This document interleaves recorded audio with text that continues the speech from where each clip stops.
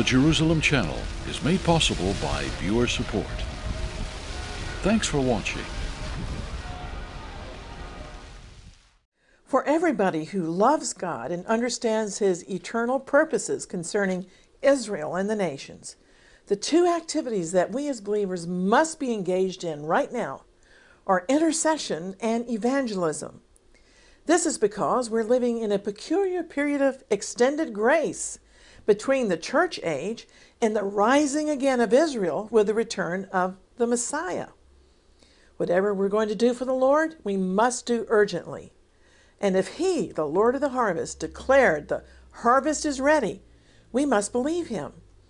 It doesn't matter how hopeless the situation appears to be or how evil the times have become.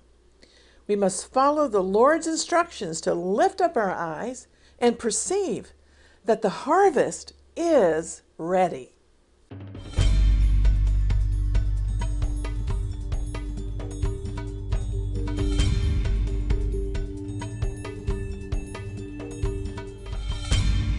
Shalom, I'm Christine Darg. One of my prayer mentors, Lance Lambert of blessed memory, used to petition the Lord in our prayer conferences in Jerusalem by saying, Lord, touch our hearts. Deliver us from being superficial. Deliver us from being shallow. And deliver us from believing that we're something that we're not. Bring us, Lord, into real, genuine intercession. Yes, my prayer to God is to create within believers a spirit of legitimate intercession that will bring about the fulfillment of biblical prophecies and a great harvest of souls in our generation. No doubt, during the Great Tribulation, there will be one of the greatest harvests of souls in the history of the world because of the preaching of the 144,000 Jewish evangelists and the preaching of the two witnesses, all of whom are mentioned in the book of Revelation. And the book of Revelation says there'll even be angelic gospel preaching during that soon coming dispensation. There has to be a great harvest of saved souls. Otherwise, there would be nobody alive to populate the Messianic kingdom after the Messiah returns to eliminate the goats. The goats are a biblical idiom for all the rebellious unbelievers who take the mark of the beast. The goats will be separated from the sheep. And the sheep are the faithful believers who endured to the end. But what about now, the days before the rapture? Yes, I do believe in a pre-tribulation rapture of every believer who's in Christ. All of those who belong to Messiah.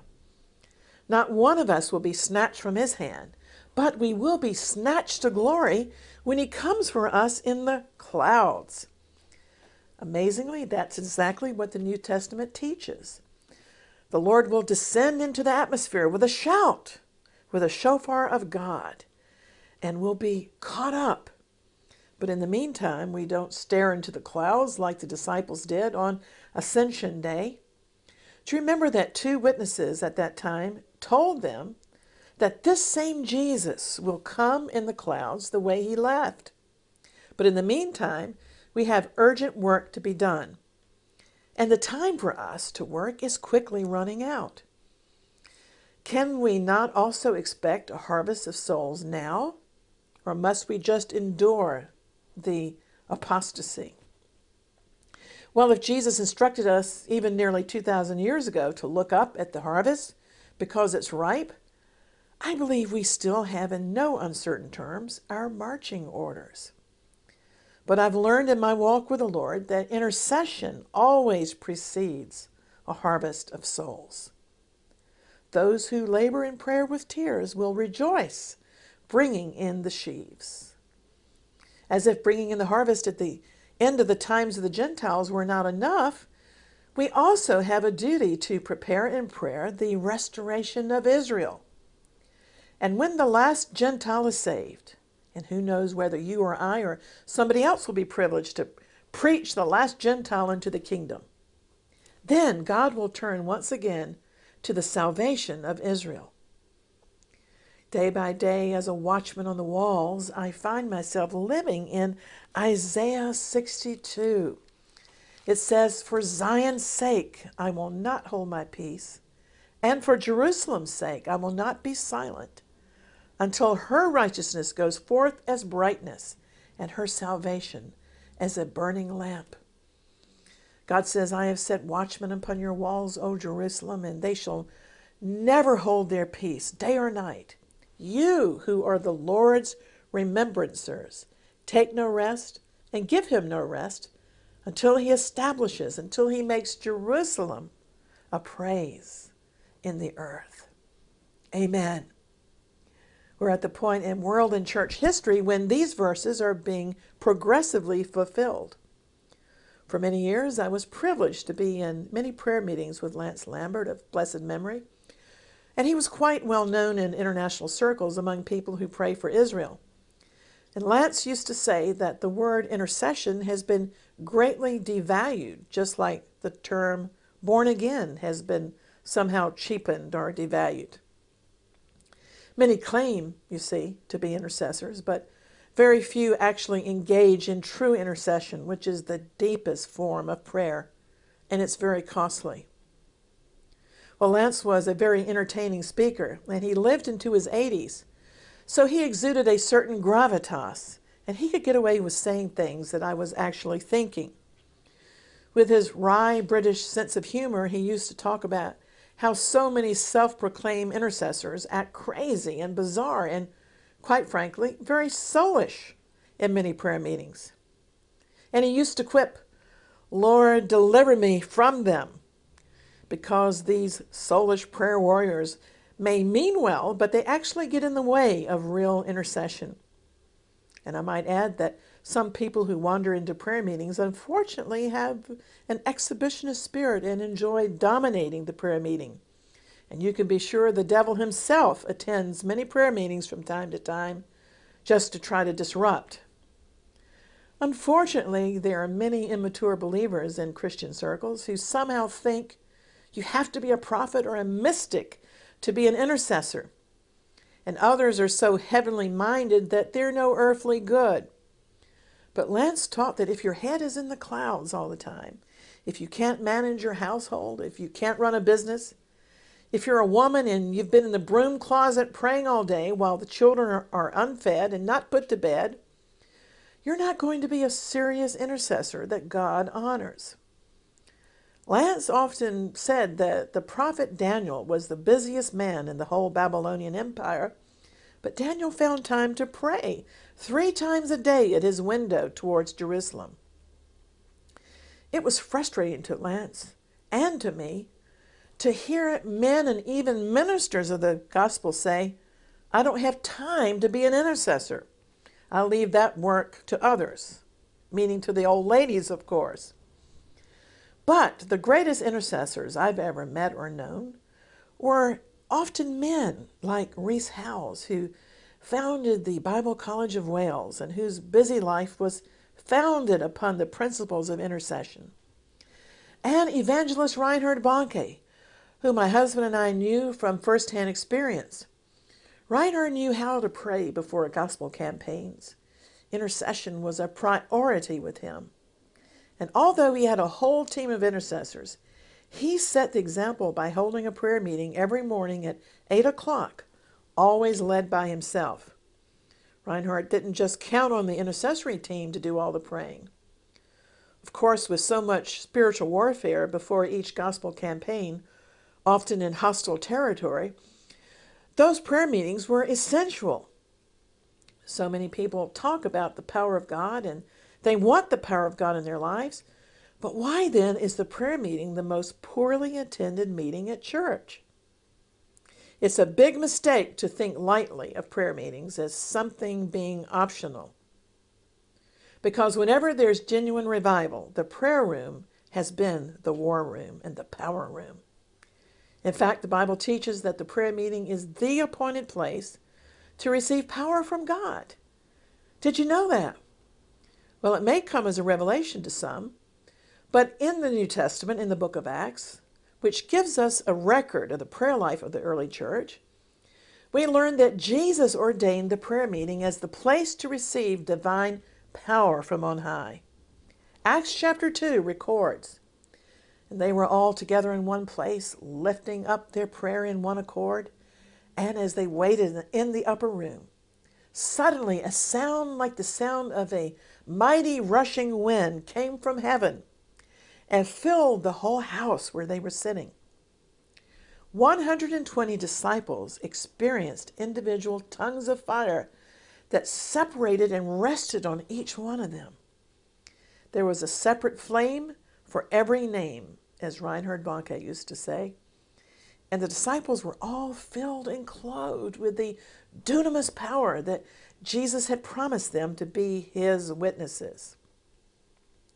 You may say that you don't think that you can win souls. You don't think perhaps you have the right temperament. Perhaps you're too shy and so forth. Well, if you've received power from on high, I guarantee you'll be capable of winning souls no matter what your personality type happens to be, because it's not about you.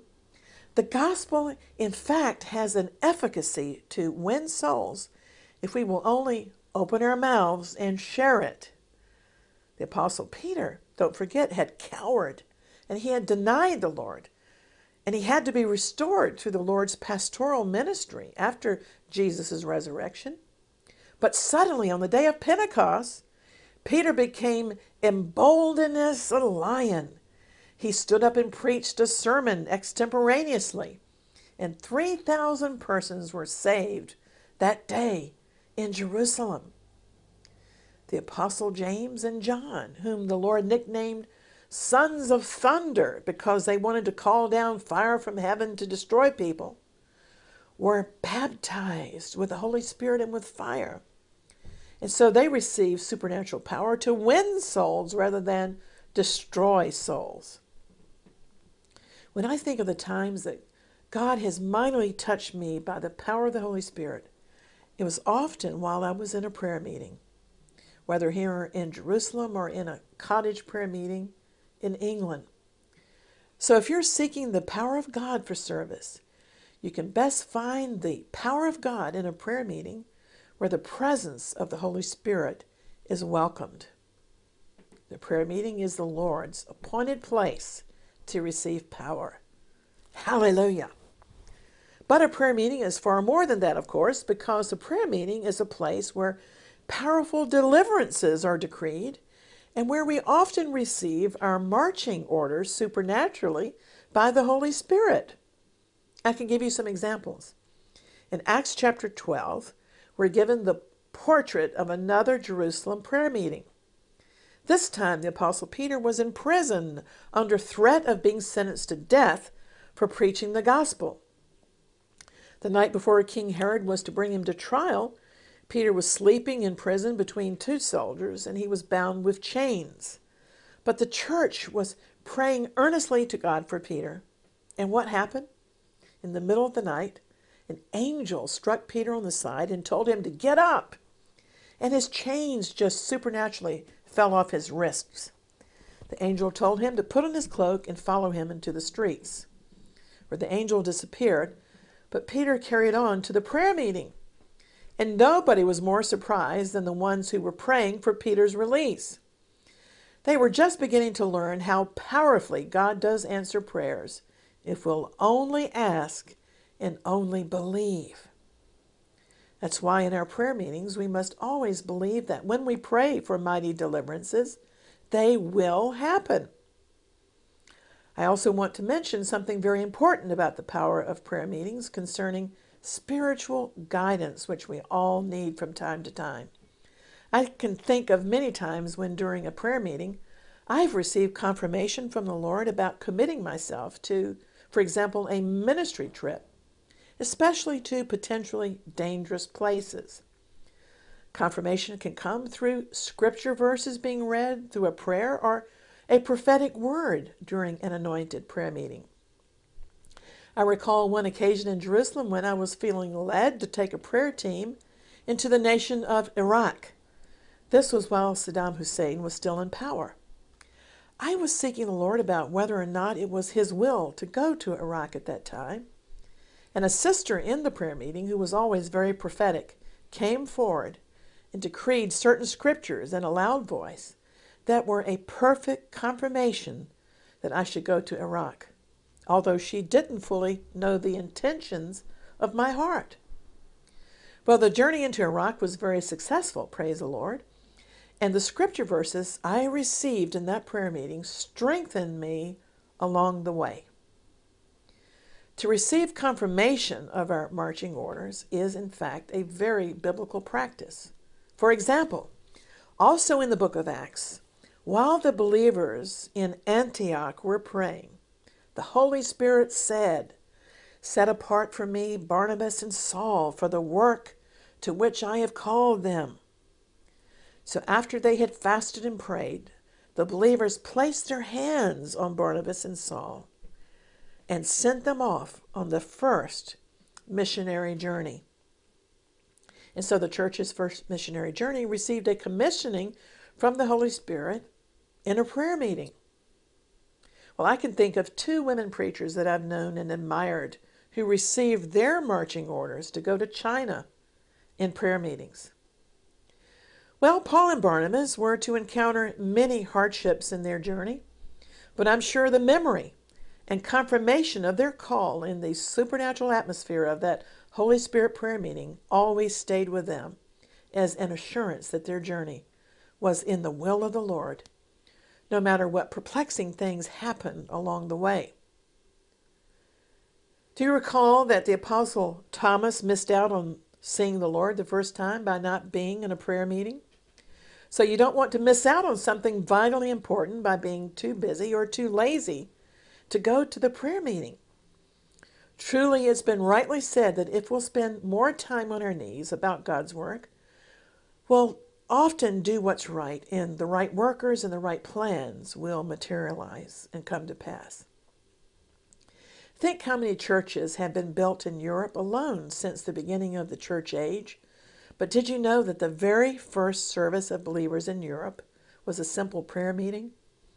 In Acts chapter 16, Paul received the call to Macedonia in a dream. And on a Sabbath day, he went outside the city gate to the river where he had expected to find a place of prayer.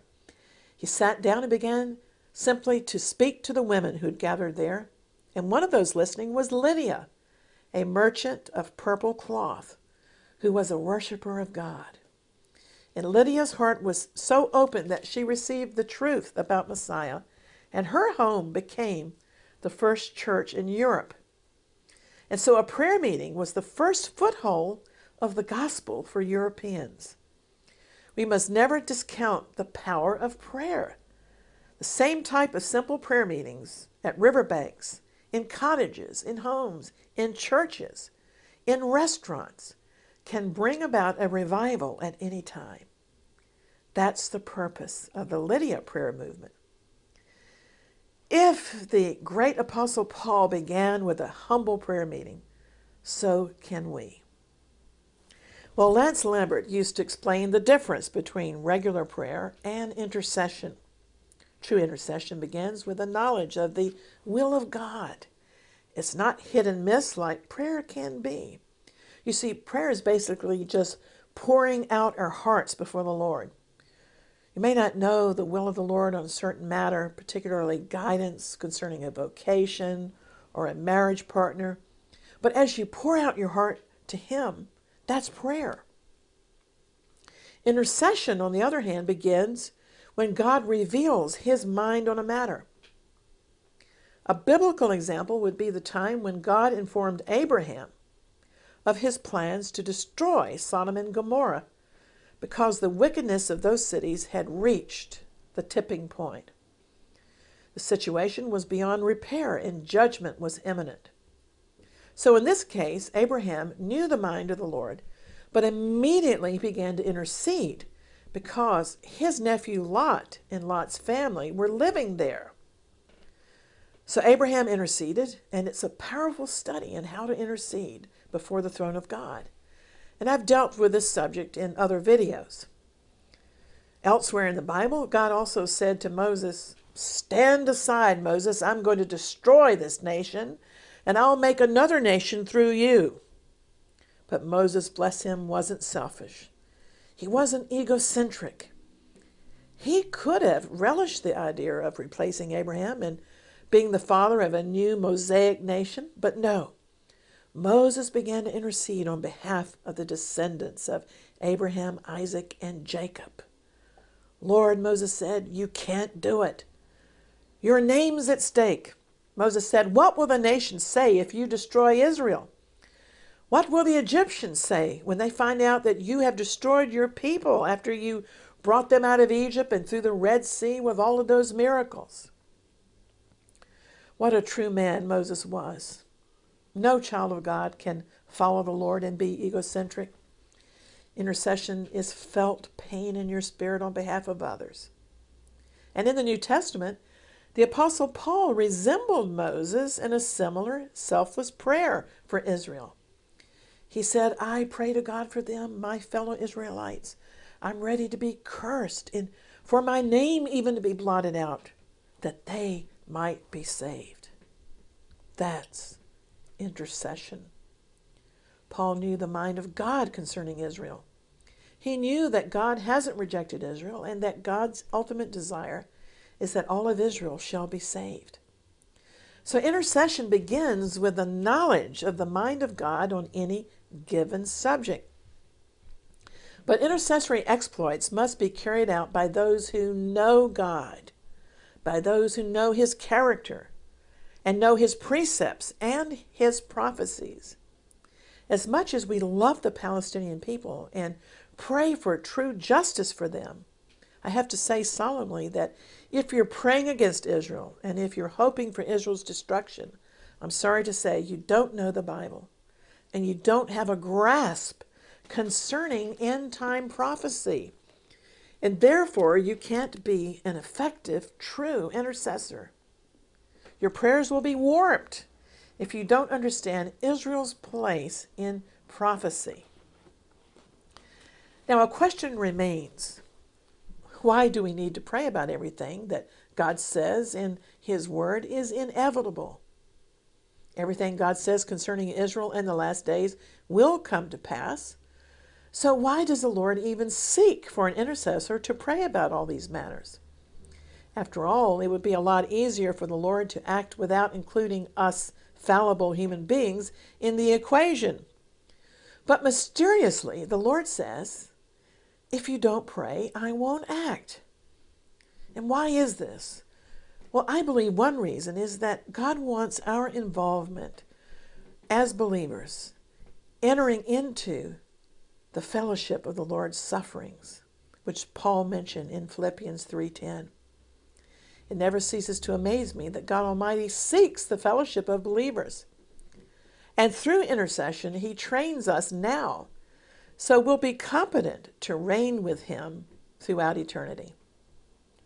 Lance Lambert used to say that the calling to be an intercessor is the highest calling a child of God can receive. That's quite a statement. He believed the call of an intercessor is greater than an apostle, greater than a prophet, greater than a pastor and teacher, greater than an evangelist. Because anybody who holds these ministry offices truly is an intercessor in the first place. The truth is, you'll never be a powerful sent one or a powerful evangelist without first paying the price of fasting and intercessory prayer. So, to be an intercessor is the primary, highest calling any child of God can receive. Intercession is, after all, a lifestyle. In effect, an intercessor is on call 24 hours of every day, 7 days of every week, of every month, of every year. You can intercede when you're cooking. You can intercede when you're cleaning. You can intercede when you're driving or when you're sitting at a desk doing business. An intercessor instinctively multitasks. You begin step by step as the Holy Spirit trains you in the school of intercession and brings you into an even greater understanding of his heart and his mind, because Jesus is alive and he wants to be in a relationship with you. He wants you also to be an intercessor and a soul winner. The Bible promises that all who call upon the Lord shall be saved. And you can be ready for the Lord's soon return by receiving Him now as your Lord and Savior. I often say being ready now is better than getting ready later when it may be too late. So if you need to forgive somebody, do it today. And if you're in a wrong relationship, get out of it quickly. Just ask the Holy Spirit to show you how you can be ready for the Lord's return. And in the meantime, our prayer convocations in the Holy Land provide opportunities for you to learn how to intercede. So if you have any questions about our ministry or how you can participate in our exciting prophetic prayer convocations, I invite you to connect with me on the social media or at our website, exploits.tv. At our website, you can request our free color magazine, Exploits. And all our videos are available to watch online anytime. Each day, we post important news items to keep you informed. So would you please tell your friends about our website? And you can also ask to receive our weekly email update of new videos and news. Until next time, always contending for the faith and praying for the peace of Jerusalem, I'm Christine Darg. Shalom.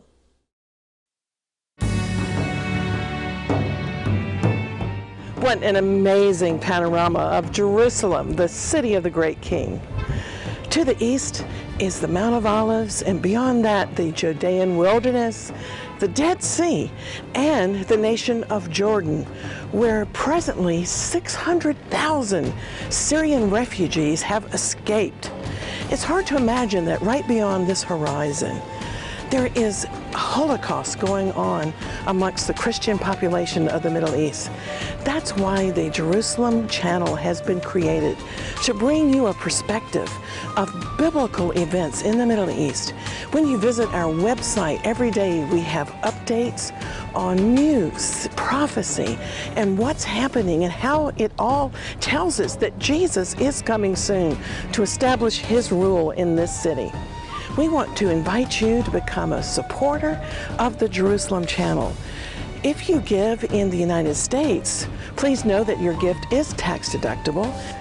And in the United Kingdom, we can claim gift aid on your donation. And so we invite you to get behind the Jerusalem Channel. There's never been a day like right now. We have so many opportunities to share the gospel in the remaining times of the Gentiles. Israel is rising again, and God is visiting this nation. So stay in touch at exploits.tv. I'm Christine Darg. Shalom.